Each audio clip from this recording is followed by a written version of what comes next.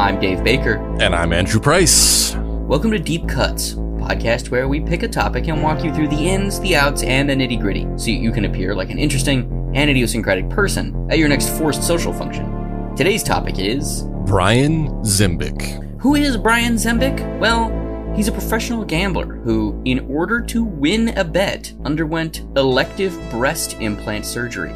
He won $100,000 for this brash dalliance. But what makes him even more peculiar is that Zembic has just kept the breasts ever since.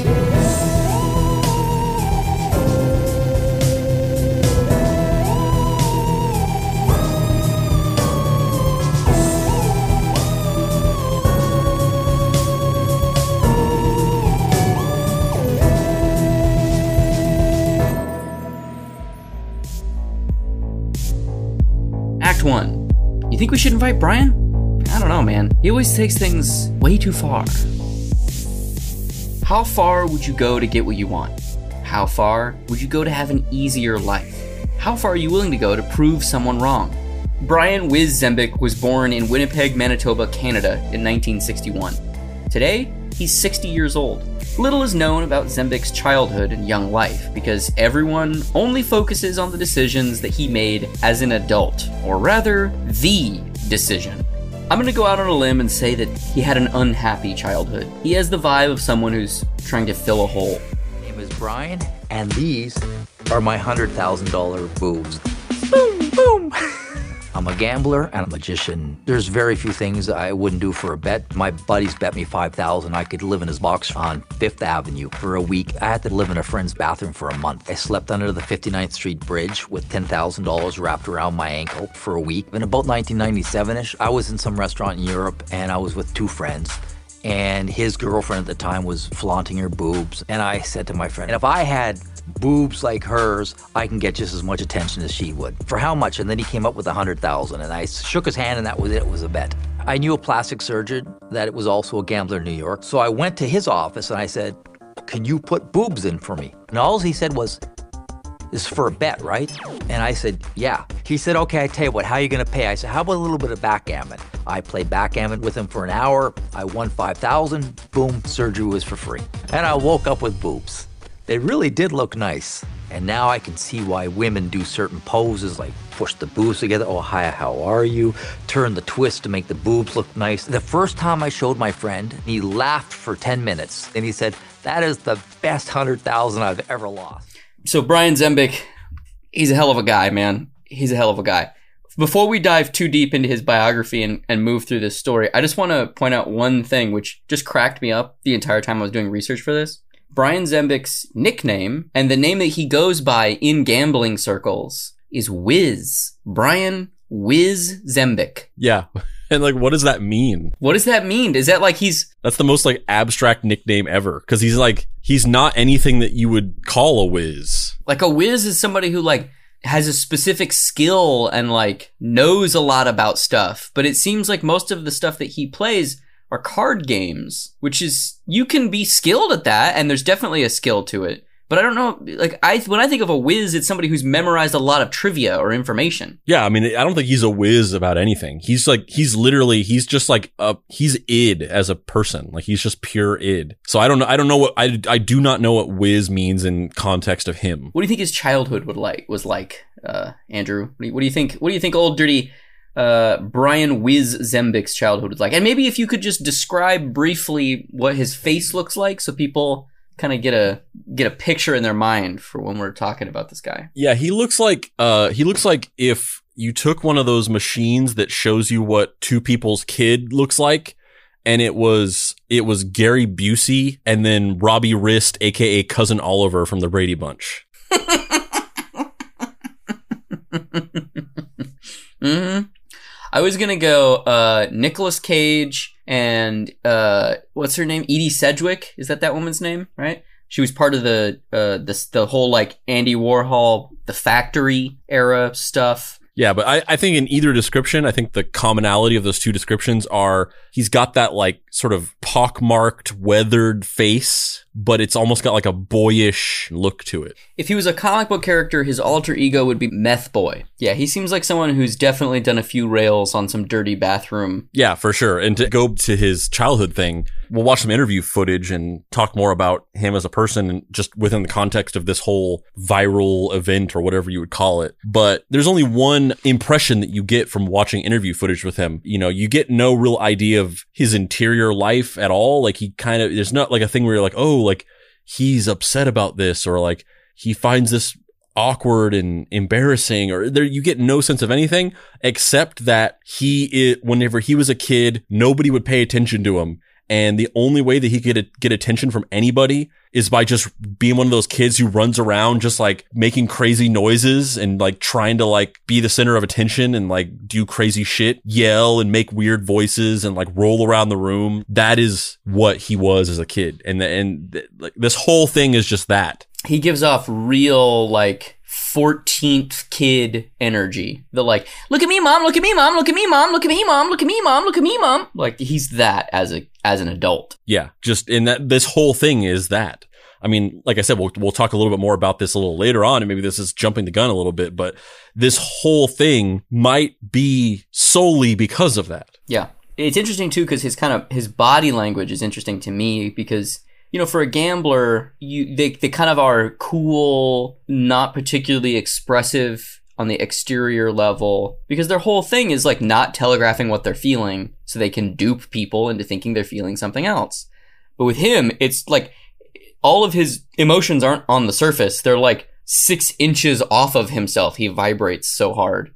And, you know, all of the footage I've seen with him, he's like in character as Brian Zembic and just like fucking around and like doing the song and dance kayfabe routine. And it's a really weird thing because not only is he a showboat, but he always seems really anxious. So it's this really bizarre tension of just someone who's not at home in their own skin, who's also performing. It's very, very strange. Yeah, for sure. I mean, there's some interview stuff that I saw that we can maybe watch in addition to some of the stuff here. But, you know, there's like, he went on the Man Show and like, you know, when you watch those talk shows, as you get older, you start to realize that the conversation is rehearsed. It's not like scripted literally, but the talk show host is setting the person up for responses. And it's all like, oh, I want to talk about this thing. So, you know, I'm going to talk about the time whenever I was a kid, whenever I almost fell off a cliff. So you're going to say something like, yeah, like, you know,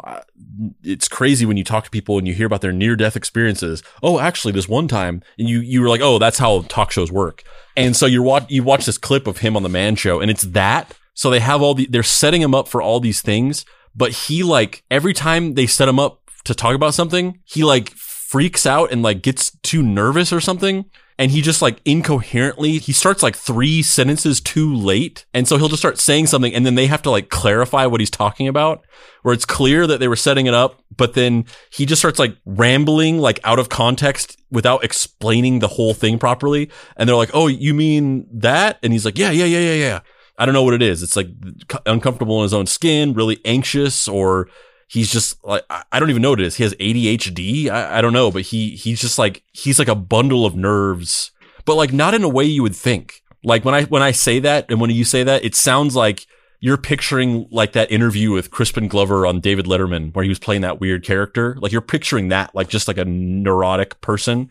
It's not like that. It's like he comes out and he's like a little kid who's trying to be cool and like show off. And he's also simultaneously like a really like macho kind of like trying to be like a dude. But then like it's like this veneer over just like trembling underneath his skin. It's interesting. It's a weird dynamic to see in a person. Andrew, are you the type of person who would do something just to prove a point? Like, do you easily let go of things? Or are you like, fuck you, man, I'm going to do this just to fucking spite you? Yeah, definitely. I mean, Yeah. This podcast is just you spiting me for passively being like, yeah, we could do a podcast. You're like, fuck you, man. We will do, and we'll do a musical episode. Fuck you. It's a bit of a loaded question because it's setting it up for the next inevitable leap in logic, which is would you get breast implants for a bit? But yeah, I mean, isolated in and of itself, yes, I am 100% that way. I am definitely someone who will go to great lengths to, I wouldn't call myself a contrarian. I'm not someone who just purposely goes against or says the opposite or does the opposite of what people say or do or suggest by a rule. Like I'm not the type of person who's just like, oh, like this thing is popular. Well, then I hate it and I only like this other thing. I'm not like that at all. But whenever somebody tells me I should do something some way, or when somebody says I can't do something, I will go to great lengths to prove them wrong, even if it's not something I actually really care that much about. To a fault, to my great calamity, where I'm just like, why am I doing this? I don't want to do this. I wish I could just be like, you're right. I don't want to do this, but I can't do that. Yeah, I think I have that same, unfortunately, I definitely have a streak of, fuck you, I do what I want. And that definitely does occasionally manifest in, my family calls it poking the bear. They always, I'm really bad, especially with my sisters, when I'm doing shit that's annoying them, or, you know, not being a good older brother. Like my mom will just be like, you gotta fucking stop, man. Like, what are you doing? Why are you doing this? And inevitably I take it like 3 steps too far before stopping. And my family calls it jerking off the bear. We used to call it that. But then CPS got involved. Yeah, exactly. I'm somebody who really likes to unpack and try to figure out like why both I and other people are the way that they are. And I think, you know, I always like sit there and just really analyze like what led to this? Like what part of my childhood or what sort of seminal event caused this sort of personality trait or this lineage of this kind of feeling or this, you know, the way I'm like triggered by certain things in certain ways. I'm not really sure exactly what I never put my finger on exactly what it is, because honestly it's not really that fascinating of an impulse for me. So I've never quite figured it out or traced it back. But yeah, it's the same thing where I just don't like to be told what to do, and it like I don't get mad about very many things. It's very difficult to get me mad. I think some people think sometimes that I'm like passive because I don't get mad about things like that, but it's not passivity. Like I'm not secretly mad. Some things like that just don't bother me, but there are a couple things that really make me mad. And one of them that just makes me immediately see red is when somebody tells me what to do. Well, Andrew, I'm going to have to ask you to answer this next question. Andrew, do you have a history of gambling? No. I do not gamble on principle. I refuse to gamble in any way, shape, or form, and I will not relent on that. Like I have a very hard and fast rule that I do not gamble, and it comes up all the time because like I literally won't even like when somebody's like, "How much do you want to bet that this is going to happen?" I won't do it. But what is there just because you don't like making predictions, man? I mean, I don't gamble either, but I don't gamble because I'm a fucking Jew and it stresses me the fuck out to lose money. I'm just like, nah, I'd rather just keep the little bit of money that I have. Yeah, I mean, I think it's just to me, it's a slippery slope where it's like I tend to be like either 0 or 10 on anything. There's no like half measures with me. There's no like thing where I'm like, I'll kind of do it like this. Like I'm either like all in on something or I just don't do it at all. I have no interest in it whatsoever. I'm very binary on a lot of things like that. I have no casual interests. I have like obsessions and then things that I just literally will not engage with at all. And if you try to talk to me about it, like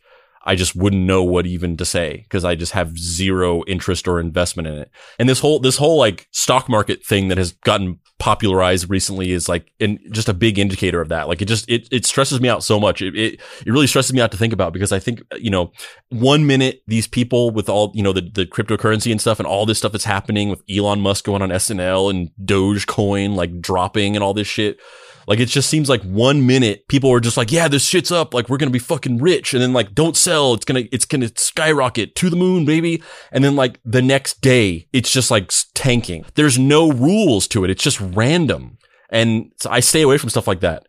And to me, it's like the slippery slope from like I'll take a bet on like how much do you want to bet that this thing is going to happen right now, to like losing all of your life savings on some dumb fucking, like I could very easily get there. I could very easily get obsessed with the stock market, spend all this time learning it and figuring it out and be like, yeah, I'm going to do this right. And I'm going to, you know, whatever strategy for investing is like the thing that I discover is the best way.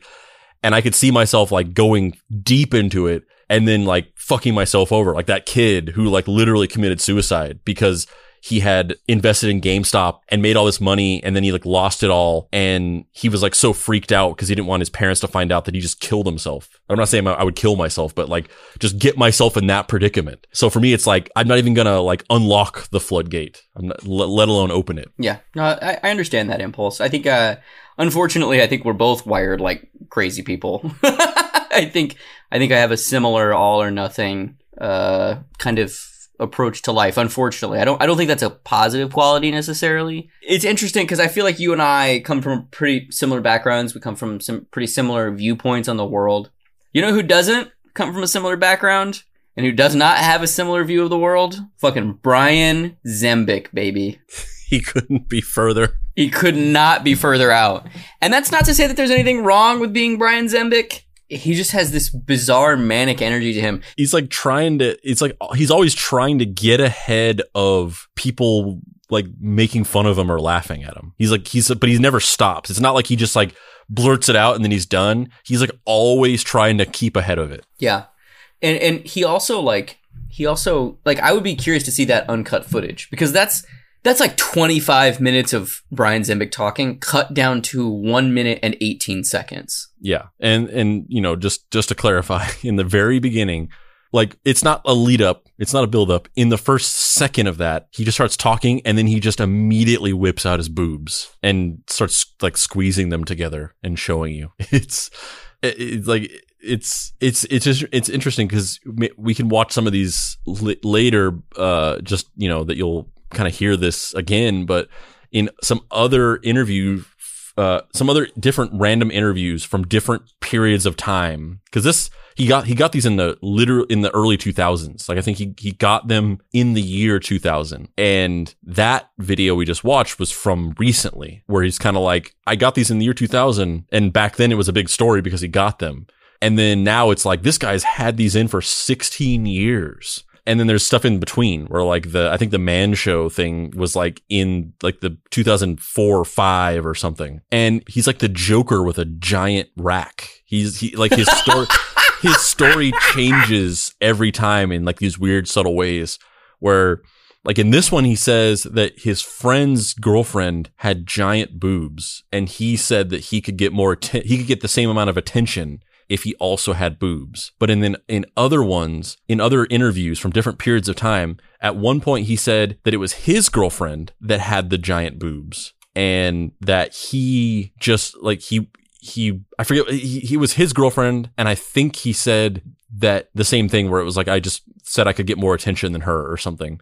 And then in another story, it was his friend's girlfriend, but the reason why he got them was not because he said he could get more attention.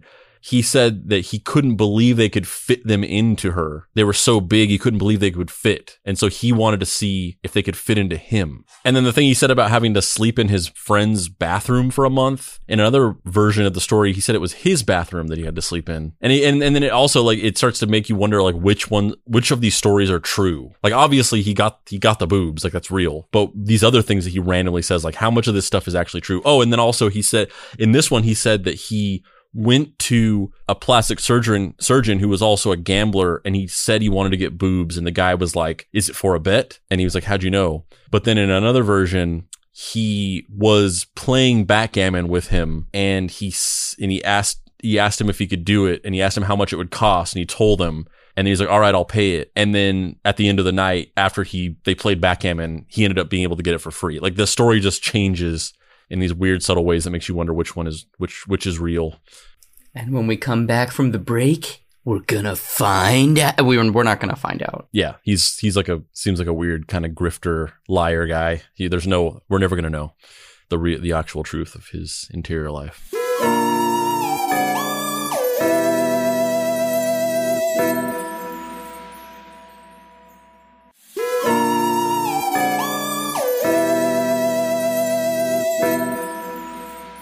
Act 2. I bet you won't. I bet I will. In the summer of 1996, Brian Zembic was gambling in a high-stakes game when a conversation turned to women's breasts, because of course it did. And specifically, the idea of breast implants. One of his friends, another gambler named Jobo, because of course his buddy was named Jobo. Weird older nerdy dudes love their nicknames. They're just like really into the nicknames. They love calling each other nicknames. They love having nicknames. I was working at Target one time years ago when I was like 18 or 19 or something. And this like expansion set of this Lord of the Rings RTS had come out. And this dude showed up. And like these guys that were all in a guild on the game were all coming to get the game.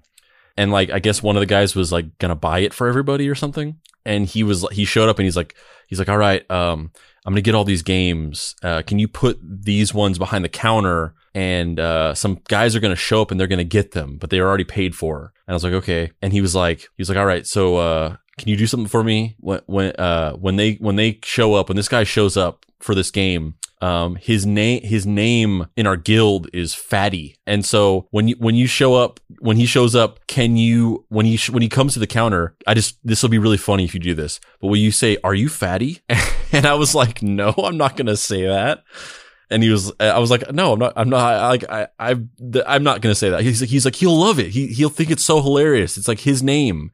And I was like, "No, I like it could be some other person that I mistake for him. Like, there's no way I'm doing that." And he was like, "Oh, fine. All right." Come on, Andrew. Why didn't you want to just like body shame some perfect stranger? I mean, it was his nickname that he thought of for himself. Like, he was very proud of it. He literally showed up and he was like, "I'm Fatty."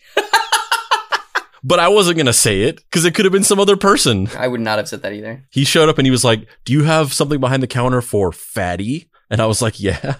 I gave it to him. And he's like, "Yeah, my guild member." They were like, they were just so proud of their nicknames and the fact that they were in a guild. It's the only club they'd ever been in, man. One of his friends, another gambler named Jobo, had the opinion that having implants in order to attract men was a crazy thing to do. Zembic disagreed and said that it was not a serious event to get the surgery and that the consequences were small physically and the upside was massive. An argument ensued and the two men agreed to enter into a wager. The conditions, the terms of the wager were that Zembic would receive blessed implants. They are blessed. They are blessed. If you saw them, they're blessed. They're blessed. Brian Zembic, blessed. Way up, he is blessed. Zembic would receive breast implants, and if he kept them in for one whole year, he would win $100,000. That is so much money. That is so much money. Yeah, but then again, it goes back to my whole philosophy about not gambling, where it's like, yeah, that's a lot of money, but I just, there's something in me where I'm just like, I don't even want to put myself into positions where I have to make these decisions. Like, I don't even want to have to contemplate whether or not I would do this for $100,000. I'd rather just stay out of it. Like, there's something about that just is, it's a little centering to me, where it's like, I don't even, like, yeah, sure, maybe I would do this. It's not really that big a deal, I guess. But instead of even having to think about it, how about I just remove myself from the situation entirely? Yeah, it's the social component for it is interesting, which we're obviously going to talk about once we've gone through the specifics of this. The money component of it is also interesting, but the thing that really freaks me out is the surgery. Like, just the fact that it's like cutting yourself open and putting anything inside of you. Yeah, exactly. Is really living with boobs, who gives a shit, really? Like, who gives a shit? It's two hunks of plastic on your fucking chest. That's fine, whatever. But really, I'm just really squeamish and don't want knives cutting me open. Yeah, exactly. I mean, that's pretty much exactly what I'm trying to say is like, I'm scared of the idea of getting surgery for things that are important, for like the idea of having to get life-saving surgery. Just any surgery for any reason it scares me. So, maybe I would take $100,000 for doing this thing, but I would sooner rather than just like remove myself entirely from any scenario in which that choice would be presented to me and I would have to make it. I would rather just not be involved in it. From here, the two men established a contract to work out the details. Zembic would pay for the operation and get 38 C implants placed under his pectoral muscles. Jobo placed the money with a third party to guarantee payment if Zembic were to win the bet. For a few months in 1996, Zembic didn't follow through with the wager, but in the fall of 1996, he lost a large amount of money playing the stock market and sought out a surgeon to go through the procedure in order to win the bet and cover his stock market losses. Ironically, the surgeon was also a gambling buddy of Zembic's. One night, while playing backgammon, the subject came up, the doctor quoted a price, and the duo agreed that they would perform the surgery a few days later. However, after the night of gambling, the price had been decreased, basically free. It was free. The doctor lost close to $4,500 to Zembic, and Zembic basically just said, you don't gotta fucking pay me. It's all good. Just do the titty operation. Yeah, just give me them boobies. In October of 1996, Zembic underwent the breast augmentation surgery in New York City. Jobo, upon hearing that he had undergone the surgery, offered to buy out the bet and pay $50,000 to cancel the wager. But Zembic refused and said that he would see the wager through for the $100,000. Would you have backed out at that point? Which is a false corollary because you wouldn't have even been in the situation anyway, as we've already outlined. Yeah, but then if I was, I probably would have for half of it, just to not have to get a surgery and go through the process of that. I mean, yeah, and you know, to go back to that, like if I was willing to bet and do all these things, like the only way that I would have ever gotten into a situation where I might have done this is through this way, where I just happened to know a plastic surgeon and just was able to talk to him about it. Like if it was a thing where I had to go seek out a plastic surgeon and like have meetings and stuff like that, there's no way I would have fucking put all that effort into this.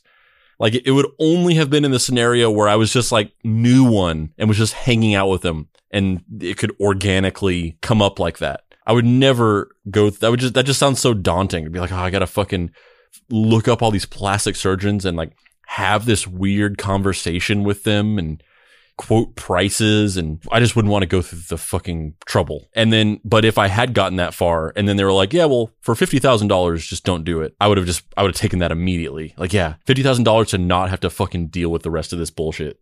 Yeah. Yeah, I think I don't know. I guess I would have to kind of know what that social dynamic was, because to me, that sounds like old dude bro. I'm going to pay you $50,000 so that you don't get the surgery so that I can make fun of you for the rest of our lives for not getting the surgery. Oh yeah, for sure. Yeah. This whole thing is just so weird, not because of what he did, which is interesting. That part is like a whole other conversation where it's like, you know, watching these old videos of this story, it's like peering into another time and place. You have these news stories about like, this guy got boobs on a bet. Things have evolved and shifted and gotten way more complex since then, to where this just feels like it's from another fucking time and another world.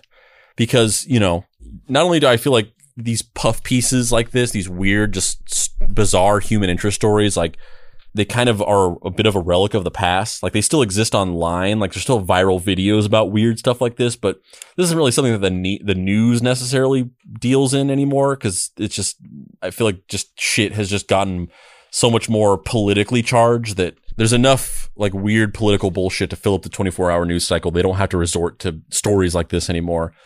But also it's like so much of this story revolves around the bizarre humor of it, of like a guy got boobs, like that. The whole story hinges on that. But like things have changed so much since then. Like in this day and age, it's not uncommon or strange for a male presenting person to have breasts. Like that's just not a weird or funny thing. This whole story is just kind of a weird relic of the past in that way. I mean, I think just to point out, though, that it is still culturally weird. Like, I don't want it to be. It shouldn't be for a male-presenting person to have breasts. But culturally, America's still fucking horrible and just obscenely transphobic. And while a certain component of progressive culture might accept those people and not think it is funny, there's a large percentage of this country that is just like, fucking freak! Oh yeah. I didn't mean it like that. I didn't mean that everybody is accepting of this, and it's not. What I meant was in terms of it being like a story on the news. Like there would no longer be a story about this. And maybe we need to watch, because I basically found like a news packet of like this story on the news back in the year 2000. And the way it's presented, it wouldn't exist anymore. There would never be a story on the news being like, this guy got boobs. It would be way too tone deaf and controversial for anybody to ever do it. Let's watch this news clipping and see if this is the same one you had watched. And let's treat this like we did, cause there's so much to talk about with this. A while ago, we did a video on the Thundercats where we stopped it whenever one of us was feeling the roar. I don't know what the Brian Zembic version of that is. Feeling the, hey mommy, look at me. But let's both feel free if we have something to say to, hey mommy, look at me. Here's a California man who basically proves everyone has their price. He's a gambler, and betting plays a big part of his life. A good 90%. Brian Zembic says he would do just about anything to win a bet. So when a friend came to him with a truly outrageous offer, he had to take him up on it. It was a bet he couldn't refuse. I was bet $100,000 I had to have breast implants as large as a girlfriend's of mine. And you did it. Yeah. All right. I'm feeling the, hey mommy, look at me. So, again, different version of the story here where he says that it was his girlfriend. It was his girlfriend as opposed to the other one. But mostly the reason why I stopped it was for two reasons. One, as soon as he says, as a girlfriend of mine, he has like this little impish smile, which is he as a person likes the fact that other people view him as some sort of kind of sideshow circus act. And he's like almost getting off on the fact that he's like, look, I'm an anomaly. Yeah. Yeah, for sure. And then also the next scene is him in a department store trying on clothes, and he just has a shit-eating grin, man. He is just in seventh heaven. Oh, yeah, yeah. I guess good for him, man. He's, getting what he wants, which is the media attention, right? To 38C for a big payday. Now look closely as he plays a game of indoor golf. You can see the shape of his bosom. So far, Brian's had his implants for 3 years. The bet called for him to have them for 1 year. So yes, he's already pocketed the 100 G's. All right, hey mommy, look at me. Hey mommy, look at me. Look at me, mommy. Hey, look at that. So in that, he hits the golf ball in the indoor driving range, and then is like, my tits got in the way, and he's just like feeling himself up on camera, and he knows what he's doing. He knows what he's doing. Yeah, I mean, it's so hard to describe. It's like I'm finding, because it's such a subtle thing, and it's such a thing. It's one of those things that you just observe in people that you never really. It's not something you've ever vocalized or really brought out of the abstract of your mind, but it's just like certain human behaviors and body languages that you kind of observe and kind of you kind of file it away in your mind as a certain archetype of a type of behavior or a type of person. So I'm really finding it hard to like describe.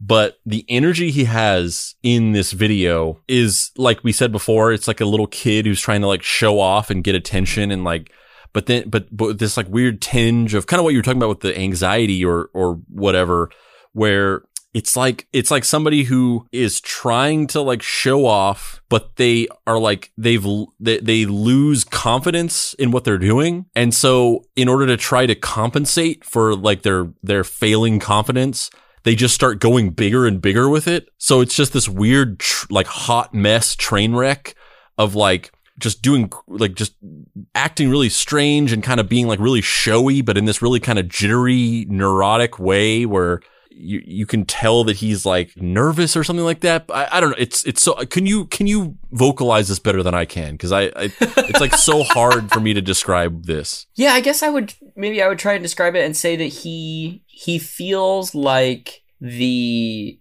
class clown of a Bible camp, where he's like kind of funny, but only graded on a curve because everyone else in the Bible camp is just like a homeschooled loner who just loves Jesus. And he's the only one that like has a little bit of kind of the social peacocking down a little bit, but he doesn't really have it down. It's like when he was like 7, somebody was like, Brian, you're kind of funny, being nice to him. And he's just now internalized that as his persona, even though he is not a naturally funny person or gifted comedically in his timing. It's all anxiety based. Yeah. And then as he's performing, it's like when you have this prepared thing you're going to do, whatever it is, a performance or a routine or jokes or whatever. And then you go up on stage and you start doing it.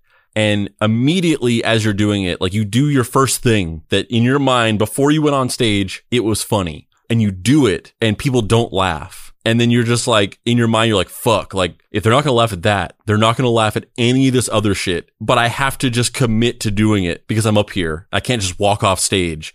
So I have to do the rest of this stuff knowing that that this has failed. Like I have bombed.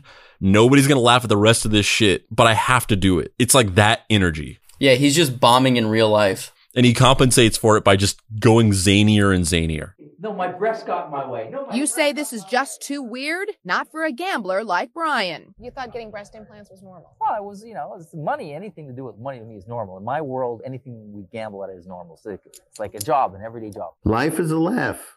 It's full of fun. And he's definitely one of the fun people. This is the man who put Brian in a bra. New York City cosmetic surgeon Dr. Felix Schiffman. The two guys are... You think that guy's dead? Yes, that guy's fucking dead. But not only is Brian Schiffman dead, but just the phrase putting a man in a bra, ugh, that doesn't feel cool. Like that just feels really, I don't know.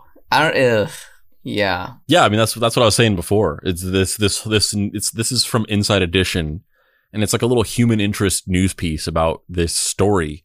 And it's just from another fucking time. It's so foreign for like, and it's funny because, it's a lot of this footage is like that. It's like watching this and then like watching the clip from the Man Show, which maybe we can watch that. And it's like anybody who complains about how like it really puts things into perspective, because you have people who complain that like people have gotten too sensitive and like, people, you can't joke about things anymore and blah, blah, blah, blah, blah. And like woke people and social, SJWs and all this stuff. But then you look back at stuff like this and you're just like, I think we probably needed, like, we needed the people to start scrutinizing shit. Cause like, this is like watching that clip from the Man Show. It's like, it's not funny at all. It's just like people just like saying like the most base thing that comes to their mind. Like we needed somebody to be like, try a little harder, because this is bullshit. And it's like this. It's like it's just like.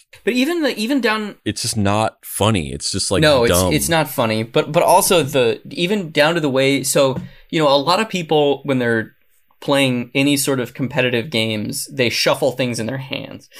Right? If you're a competitive card player, you flip through your hand. If you're a poker player, you play with chips. If you're a Magic the Gathering player, people fuck with their hand and go,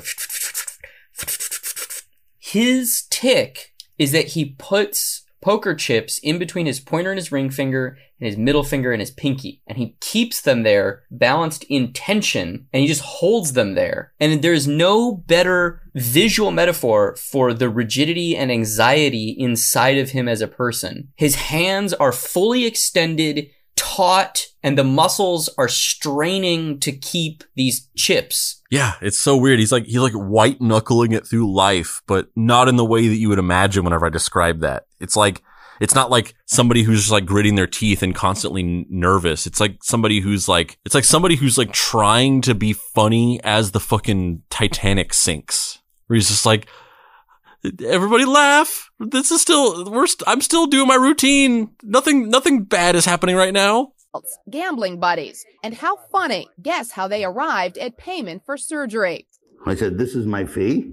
And we agreed on the fee. But by the time we got finished playing backgammon, I guess he got it almost for free. Brian went under the knife, and after the surgery was over, this is what Dr. Schiffman told him. You got beautiful breasts.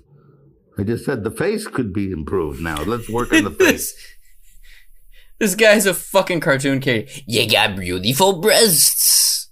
What do you want me to say? Brian, he has beautiful breasts. The thing that's so funny to me about this, I feel like there's a version of this podcast that somebody else would do where they would just be like laughing about the boobs. They'd just be like, they would just be making puns and jokes about a guy having boobs or whatever. But that's not what's funny to me. The thing that's funny to me about this is just how weird these guys are. That like just the people involved in this, just the weird shit that they say, the weird attitude and behavior that they have towards this thing. These guys are fucking weird. Very, very, very sad people with too much money and an addiction. Like they're all addicted to gambling. It's just so weird that they're just like, this is just like a weird game they play where they're just like, yeah, I'll give you $100,000 to get boobs. And he's like, all right. And he's like, I didn't think he would do it, but the boobs look good. Like it's so fucking weird. These guys are fucking weird. They're fucking weirdos. Right, his wife. Brian was married last year, but for a period of time before he tied the knot, Anita had no idea her husband-to-be wore a bra too. He never let me hug him. And I was like, why? And then he was like, oh, I'm ticklish or something, and he'll move away. And so how did she find out? By reading a book about wild gambling stories, which has a chapter on Brian's big bet. I started crying because I guess I was in shock. All right, I'm feeling the mommy roar or whatever the fuck the code word is. So, okay, so he gets this surgery. He comes out of the surgery. He's like, I only got to keep it for a year. He meets this young woman. She seems very nice. But judging from the fact that she didn't know that he had breasts and that he wouldn't even let her hug him, A, he has a lot of shame around this, but not enough shame to get them taken out. And B, does that mean he married somebody without having sex with them? I have no idea. Like, that is intense. Like they were married before she knew that he had done this thing. Yeah, I don't know. I mean, they do like, so this is from the year 2000 and they have a daughter. So I don't know what the timeline is, but yeah, I have no fucking idea. It just seems really mean-spirited too. Like this person's in your life, but you're keeping this huge secret from them. Which also like, what does that mean? Like she was just reading a book about weird bets by coincidence? It's also like not that big a deal. Like yes, there's social mores attached to it that in the year 2000 would be a little bit different. There is a social component to it that is unusual. But like if you love this person, who gives a shit if he has fucking boobs or whatever? Especially if he's gonna fucking have it taken out. Well, I think that's kind of what happened, but we'll get there. So keep in mind this news packet is from the year 2000. Bother you that his breasts are bigger than yours? No, mine looks much nicer. There's no telling what Brian's baby daughter might ask him someday about all this, but his gambling buddies, frankly, aren't impressed. I was a little underwhelmed, actually. It's kind of a turnoff, to be honest. On a day-to-day basis, Brian doesn't What is the show context off. of that? It's kind of a turnoff, meaning that Doesn't you make were any turned sense. on by Brian Zemeck before, but then with the fake boobs, you're not turned on? What the fuck does that even mean? Yeah, he tried to make a joke and like it didn't actually make sense. Like I said, these guys are fucking weirdos. Like they're just like rich weirdos. Athletic shirts to hide his assets. You don't have any regrets having done this? No. No regrets at all? No. You've never felt humiliated that you, No. as a man, are wearing breast implants? For now, Brian has no immediate plans to remove the implants. No, that's definitely why I kept it That has as a been secret from my extended wife to for years. $10,000 a year for each year he keeps them. This guy may look normal to you, but he's got quite a secret lurking beneath that loose shirt. That was one news packet from the year 2000. So we flash forward, and this is a new news piece from Inside Edition. Also, if I stepped on the last one, I feel like I was talking when that last big reveal happened. The guy who bet Jobo, the guy who bet him that he wouldn't get fake tits, has now said for every year he keeps them in, he'll pay him an additional $10,000. So now we're cutting to, that was in 1996. Which is so weird because considering the fact that he did it and that he had kept them for years. He had kept them for a year at that point in 2000. He had kept them for a year longer than the initial agreed upon bet for the $100,000. He kept them. So he's proven that he will get these and that he will keep them. So whenever he says, I'll give you $10,000 for every additional year, like there's no, there's no like challenge there. He's not being like, I dare you to do it. Like he's already proved that he will do it. So he's not challenging him, like seeing if he'll go through with it. He's literally just paying him to keep them in. Like he's paying him to keep them in. It's not like a thing of like, let's see how, if you can keep doing it.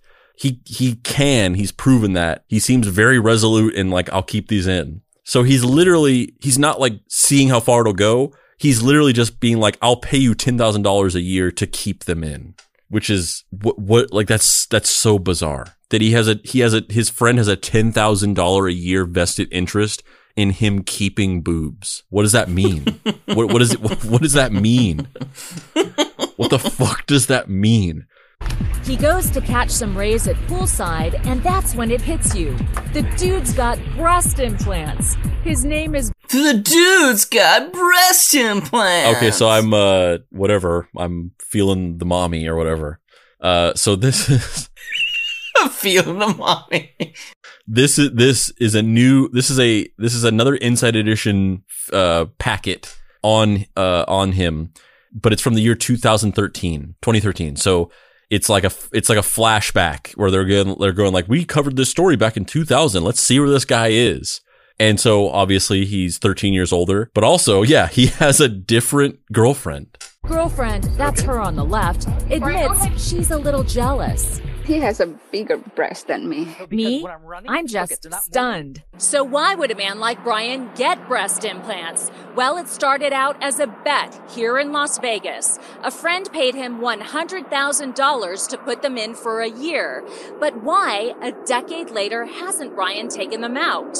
It is a normal part of my life. It really is. As sick as it is, it's normal. It's also money in the bank. As sick as it is, it's normal.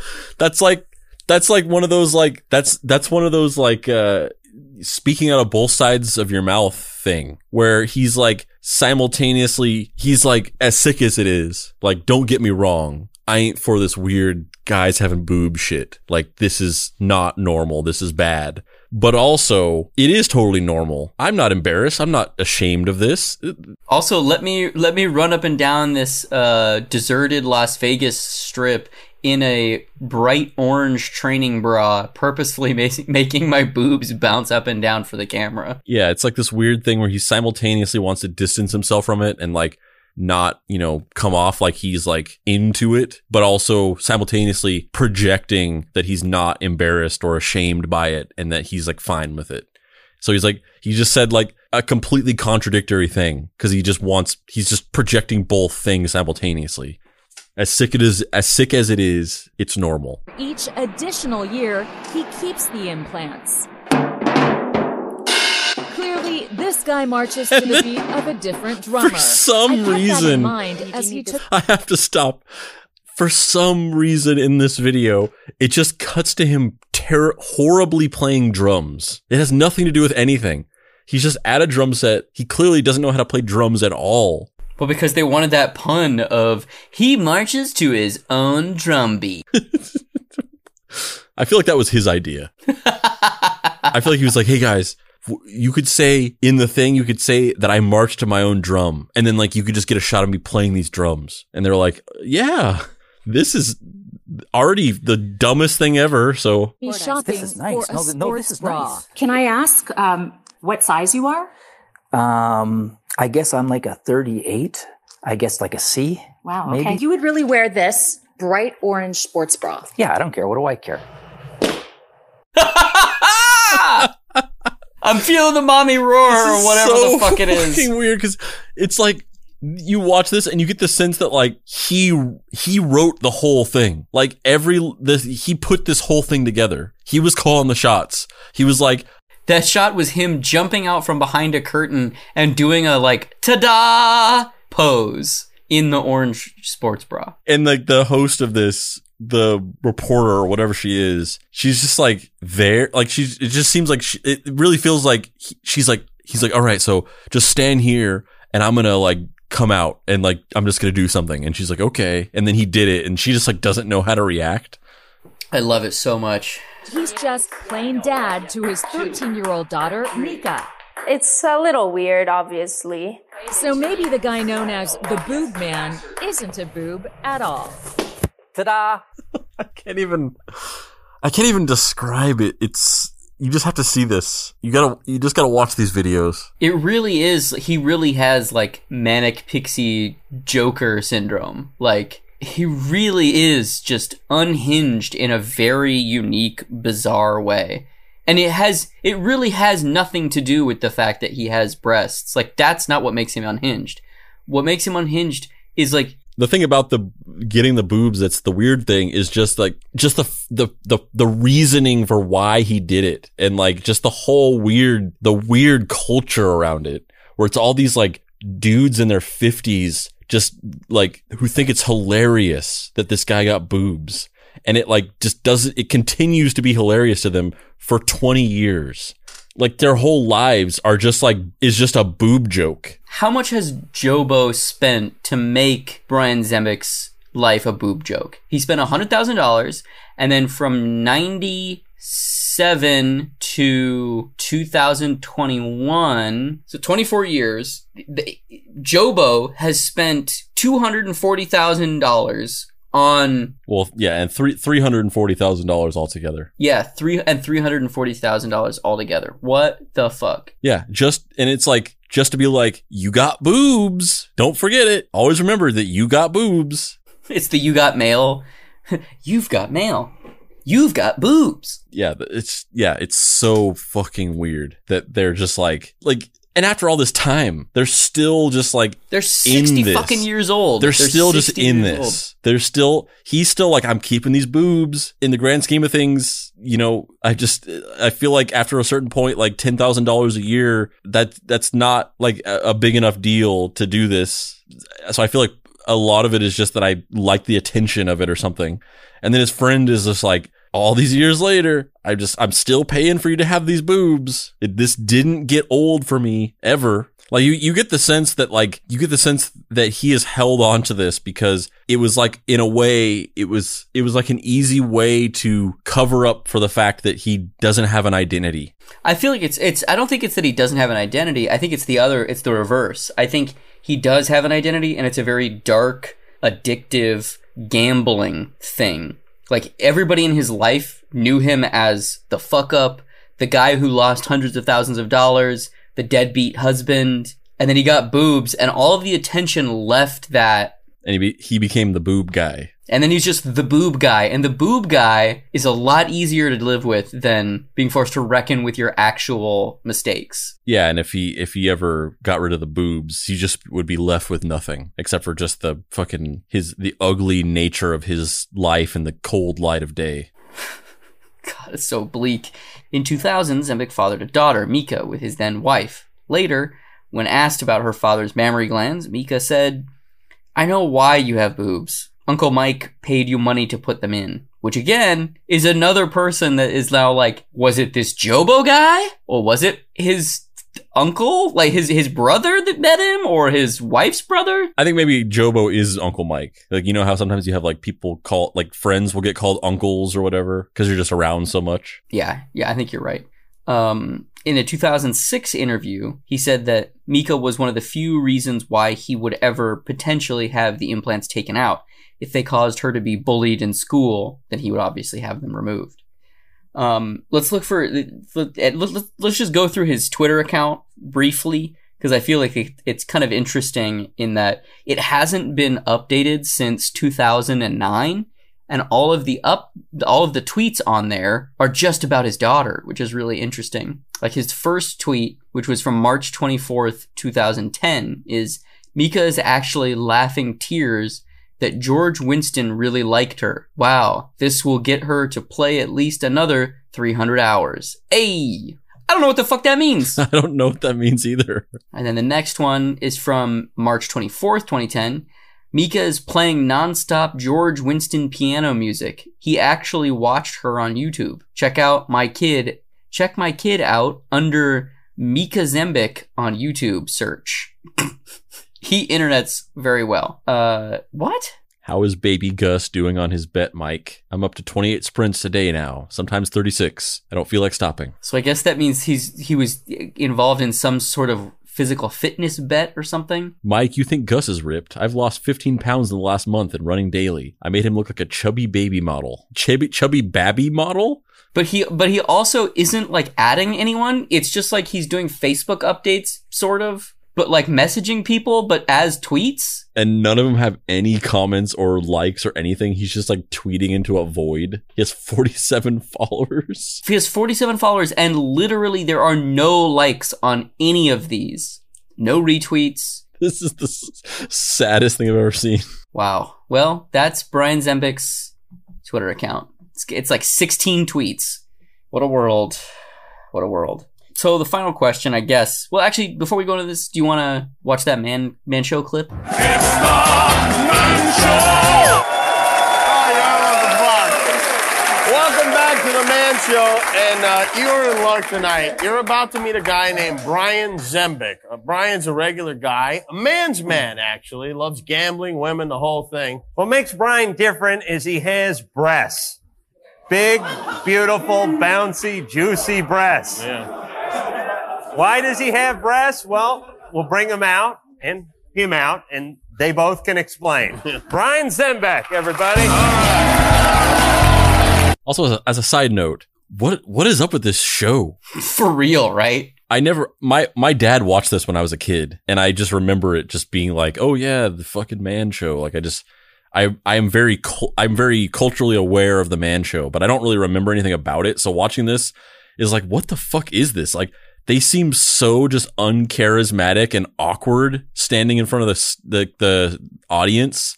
And like Adam Carolla's just like standing there with his arms just like to his sides, like just holding them up like he doesn't know what to do with them. And he looks like he just like is so like nervous. And like Jimmy Kimmel just has his arms, like his hands in his pockets.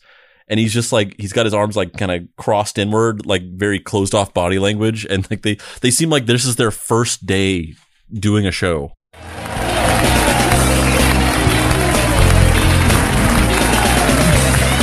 Brian Zembik's smile is painful. Sick puppies. Oh my god, Jimmy Kimmel just groped him. Yeah, he just grabbed his boobs. And then he went, you sick puppies. Up with the Hooters. Well, why do you have breasts? Well, one of our girlfriends had breast implants in, and I couldn't believe she got them in. Why would they put them in? One of our community girlfriends? No, one of a friend of mine. She's a bookie. This is like the weird middle ground between the two stories where at once he said that it was his girlfriend, and then at another time he said it was his friend's girlfriend. And then in this one, for some reason, he just like wanted to make it as vague as possible and split the difference between the two. So he said one of our girlfriends, which makes no sense. New York. Yeah. And I said, I can't believe they put him in. And so he bet, I said, well, you put him in, I'll give you $100,000. There's a buddy of yours, bet $100,000. $100,000. So I put him in a heartbeat. Well, and actually I didn't. Actually, I lost, he gave me a stock tip. I lost like $125,000 in a stock tip. And then I started thinking, well, I have to make up this money. So then I put him in. Right. Wow. So it's always a last resort when you strap boobs onto your chest for a few bucks. But we've all been there. Of course we have. Do your folks know about this? Yeah. I do? Because I bet they're like, listen, we would have lent you the money had we known. What do you do for a living, Brian? I gamble. That's great.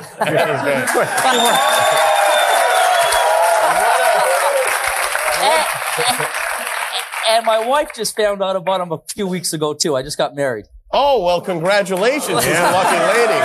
But the parents don't know anything about it. Wait a minute. What do you mean your wife just found out? She did not know going into the engagement? Up until 2 months ago, she didn't know. Do you take this ring and these knockers? Yeah. Through sickness and mental health? Yeah. What did the little lady say when she found out about them? She broke down and started crying. Well, it makes her lesbian. No, she said they're bigger than mine. Was she pleased? Do women in general like them? You know, a lot of them, it's just like us. You know, when we get those boobs in our face, we start playing with them. A lot of them, they just start going like this, like it's such a novelty. And so it helps you actually pick up chicks. Yeah, well, hold on a second. That's the only way I pick them up. I don't want to sound stupid. What do you need chicks for? You got a rack and a right hand. I mean, you got a mirror, right? All you need plugs a VCR and a tarp, and you don't have to leave the house. Yeah. And you do this kind of thing a lot. I mean, are there other crazy bets that you've made? I stayed in the bathroom bet for $15,000 for a month. And you lived in a bathroom for an entire month for $15,000. Yeah, that was the bet. I had to live in there. That's what I was talking about before, where it's like they set him up for something and then you just said some weird thing that just didn't make sense. And he was like, now I have to repeat the thing to clarify what you just said because what you just said didn't make any sense and the audience isn't going to understand what you're talking about. For a month. And I only had I can take a dump and I had all my canned food up there by the sink. Yeah. I couldn't have any guests to come, guests. But my friend would pay his friends to come in and take dumps every hour or whatever. Oh, that's lovely. So I spent a good part of the month puking. But you won the bet. Yeah, I won the bet. I bet Jimmy could have rooted you out of there. Hey, listen, I really do. I've spent a month in the bathroom just on my own, really, because I couldn't get out of there. You give me a book and I'm hard to move. Brian, I hate to ask you this, but I've asked this question before. And yeah. I think we'd all love to see them if Do I get... This is so surreal. This doesn't feel real. This is like some Verhoeven nightmare escape. Yeah, this really is. And it isn't even within the realm of the Verhoeven's toupee. This is like pre-Verhoeven's toupee.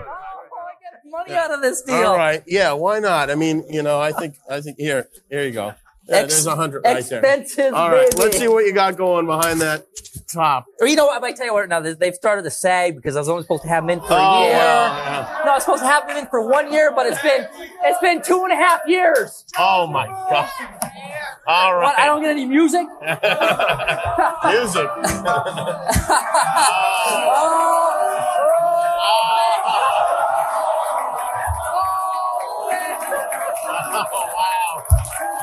Oh, you sick puppies! It is them, man. Oh, that is. Oh, boy. Well, let me tell you. He has the manic energy of a library kid who somehow lucked into sitting with the popular kids at lunch and becomes their punching bag and thinks that they're friends. That's really is what it is. That really is what it is.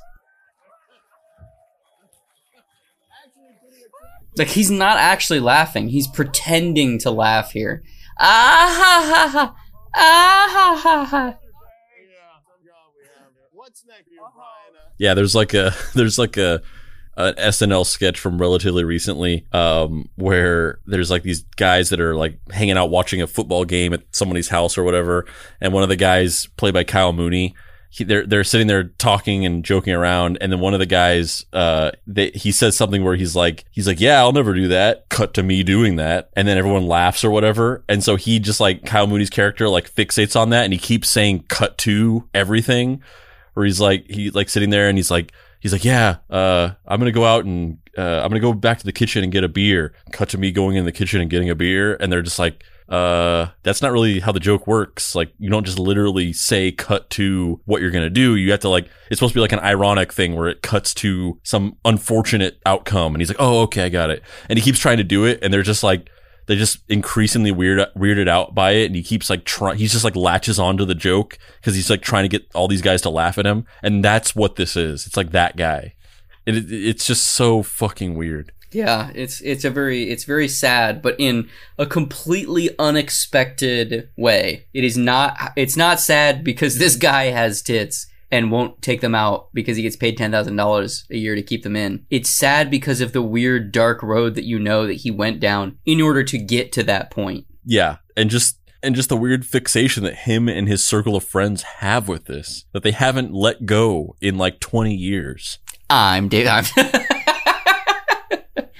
Yeah, I mean, I don't know that I have like a, well-rounded conclusion to this episode or anything. It's just, it's such a, the aspect of it that's the most interesting to me is attempting to piece together who Brian Zembic is based on the like scant few details and then these few videos of him.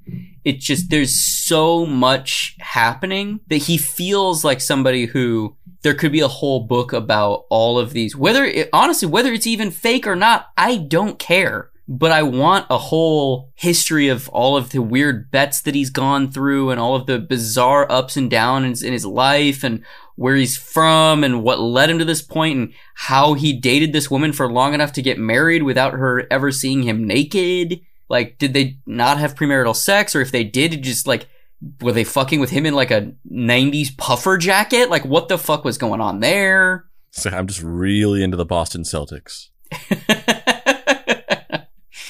Yeah, I don't know. He's a fascinating person in a distinctly different way than everyone else that we've talked about on the show.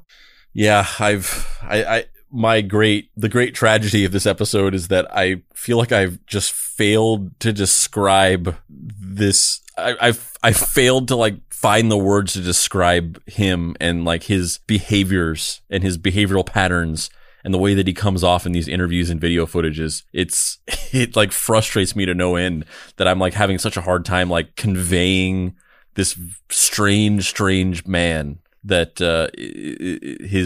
his behavior is so fascinating, and yet I am just having trouble really like vocalizing what it is that's so fascinating about it to me. Do you think that Brian Zembic and Laz Rojas would be friends? Oh man, that's like that's a buddy cop comedy. The Anti-Vaxxers. That's just the title of it. The Anti-Vaxxers.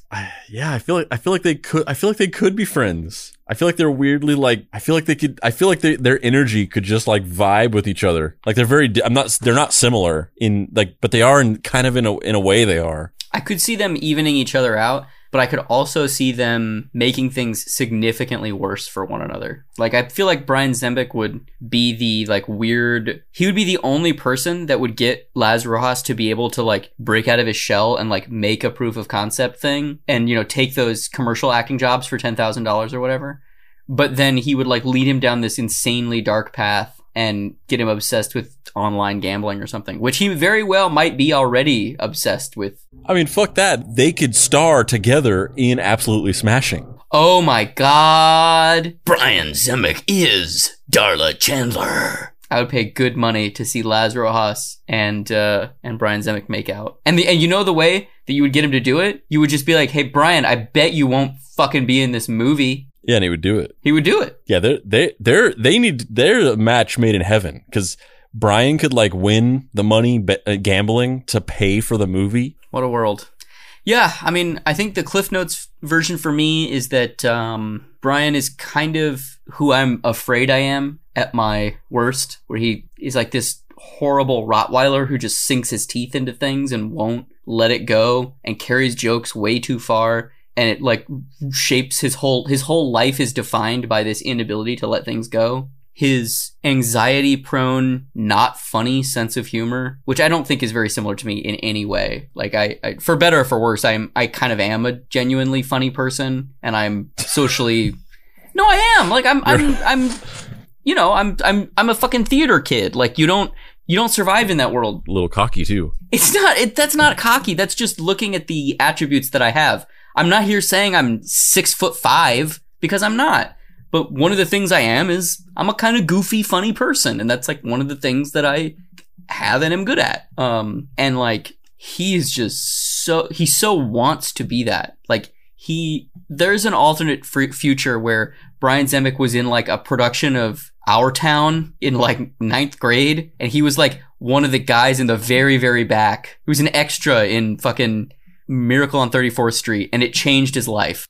Well, it's funny because he's the type of guy, and I think a lot of guys are like this, where he's not funny at all, but he's surrounded by people who are even dumber and less funny than him, that have tricked him into thinking that he's funny. And so his confidence has been boosted by the fact that all of his friends are so dumb and unfunny that to them, in relativity to them, he is funny. So he thinks he's funny, but he's not funny at all. Oh my God. Is this a secret message? Are you telling me that I'm not funny? Are you telling me this right now? I mean, I don't know what other people you're hanging out with that could bolster your confidence like that, but it's not me.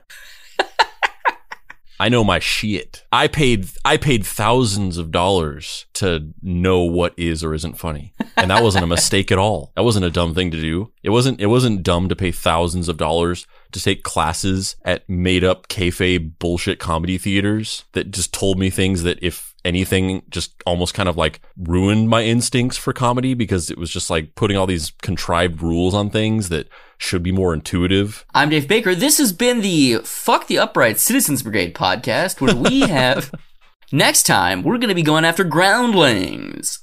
I guess the only other thing I would just say in closing, which was kind of what we had touched on earlier, is that there's just this oppressive, rife transphobia through all of this shit, where it's just like, you're a fucking dude with tits. What?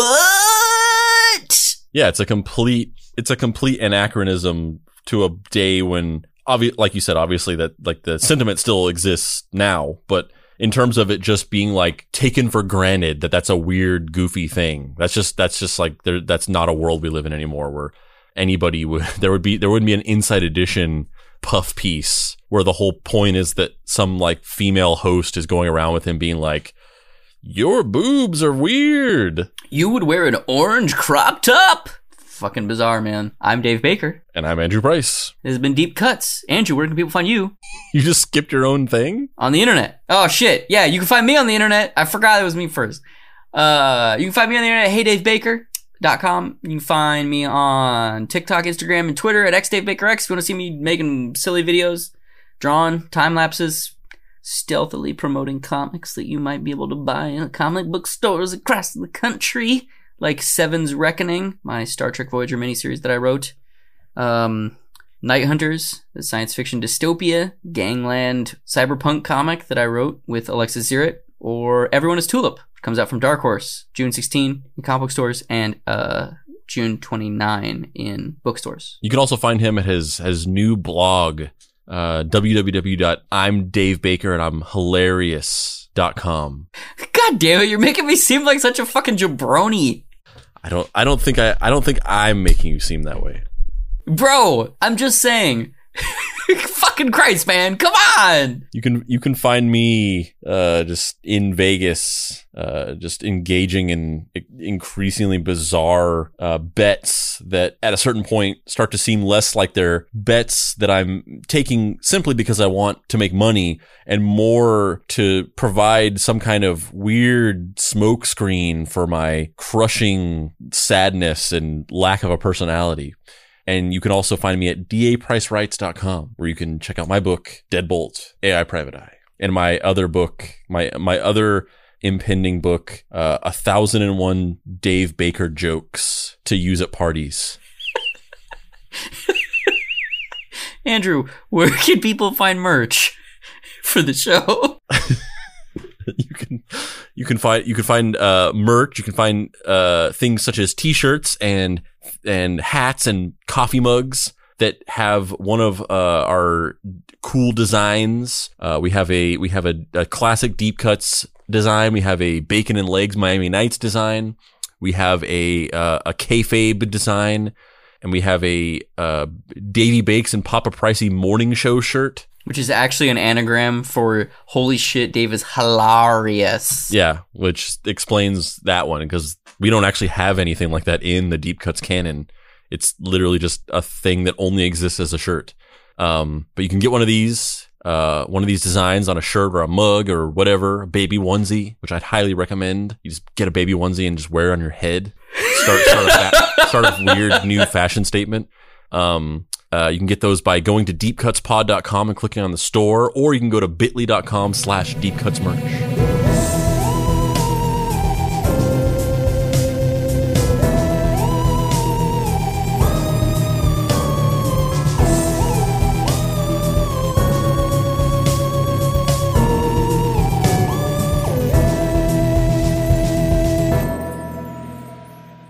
Deep Cuts is a production by Boy Genius Media. If you'd like to find this show and others like it, please visit boygeniusmedia.com or deepcutspod.com. If you want to join in on post-episode discussions, please join the Deep Cuts Podcast Facebook group. Finally, subscribe to our YouTube channel for additional video content.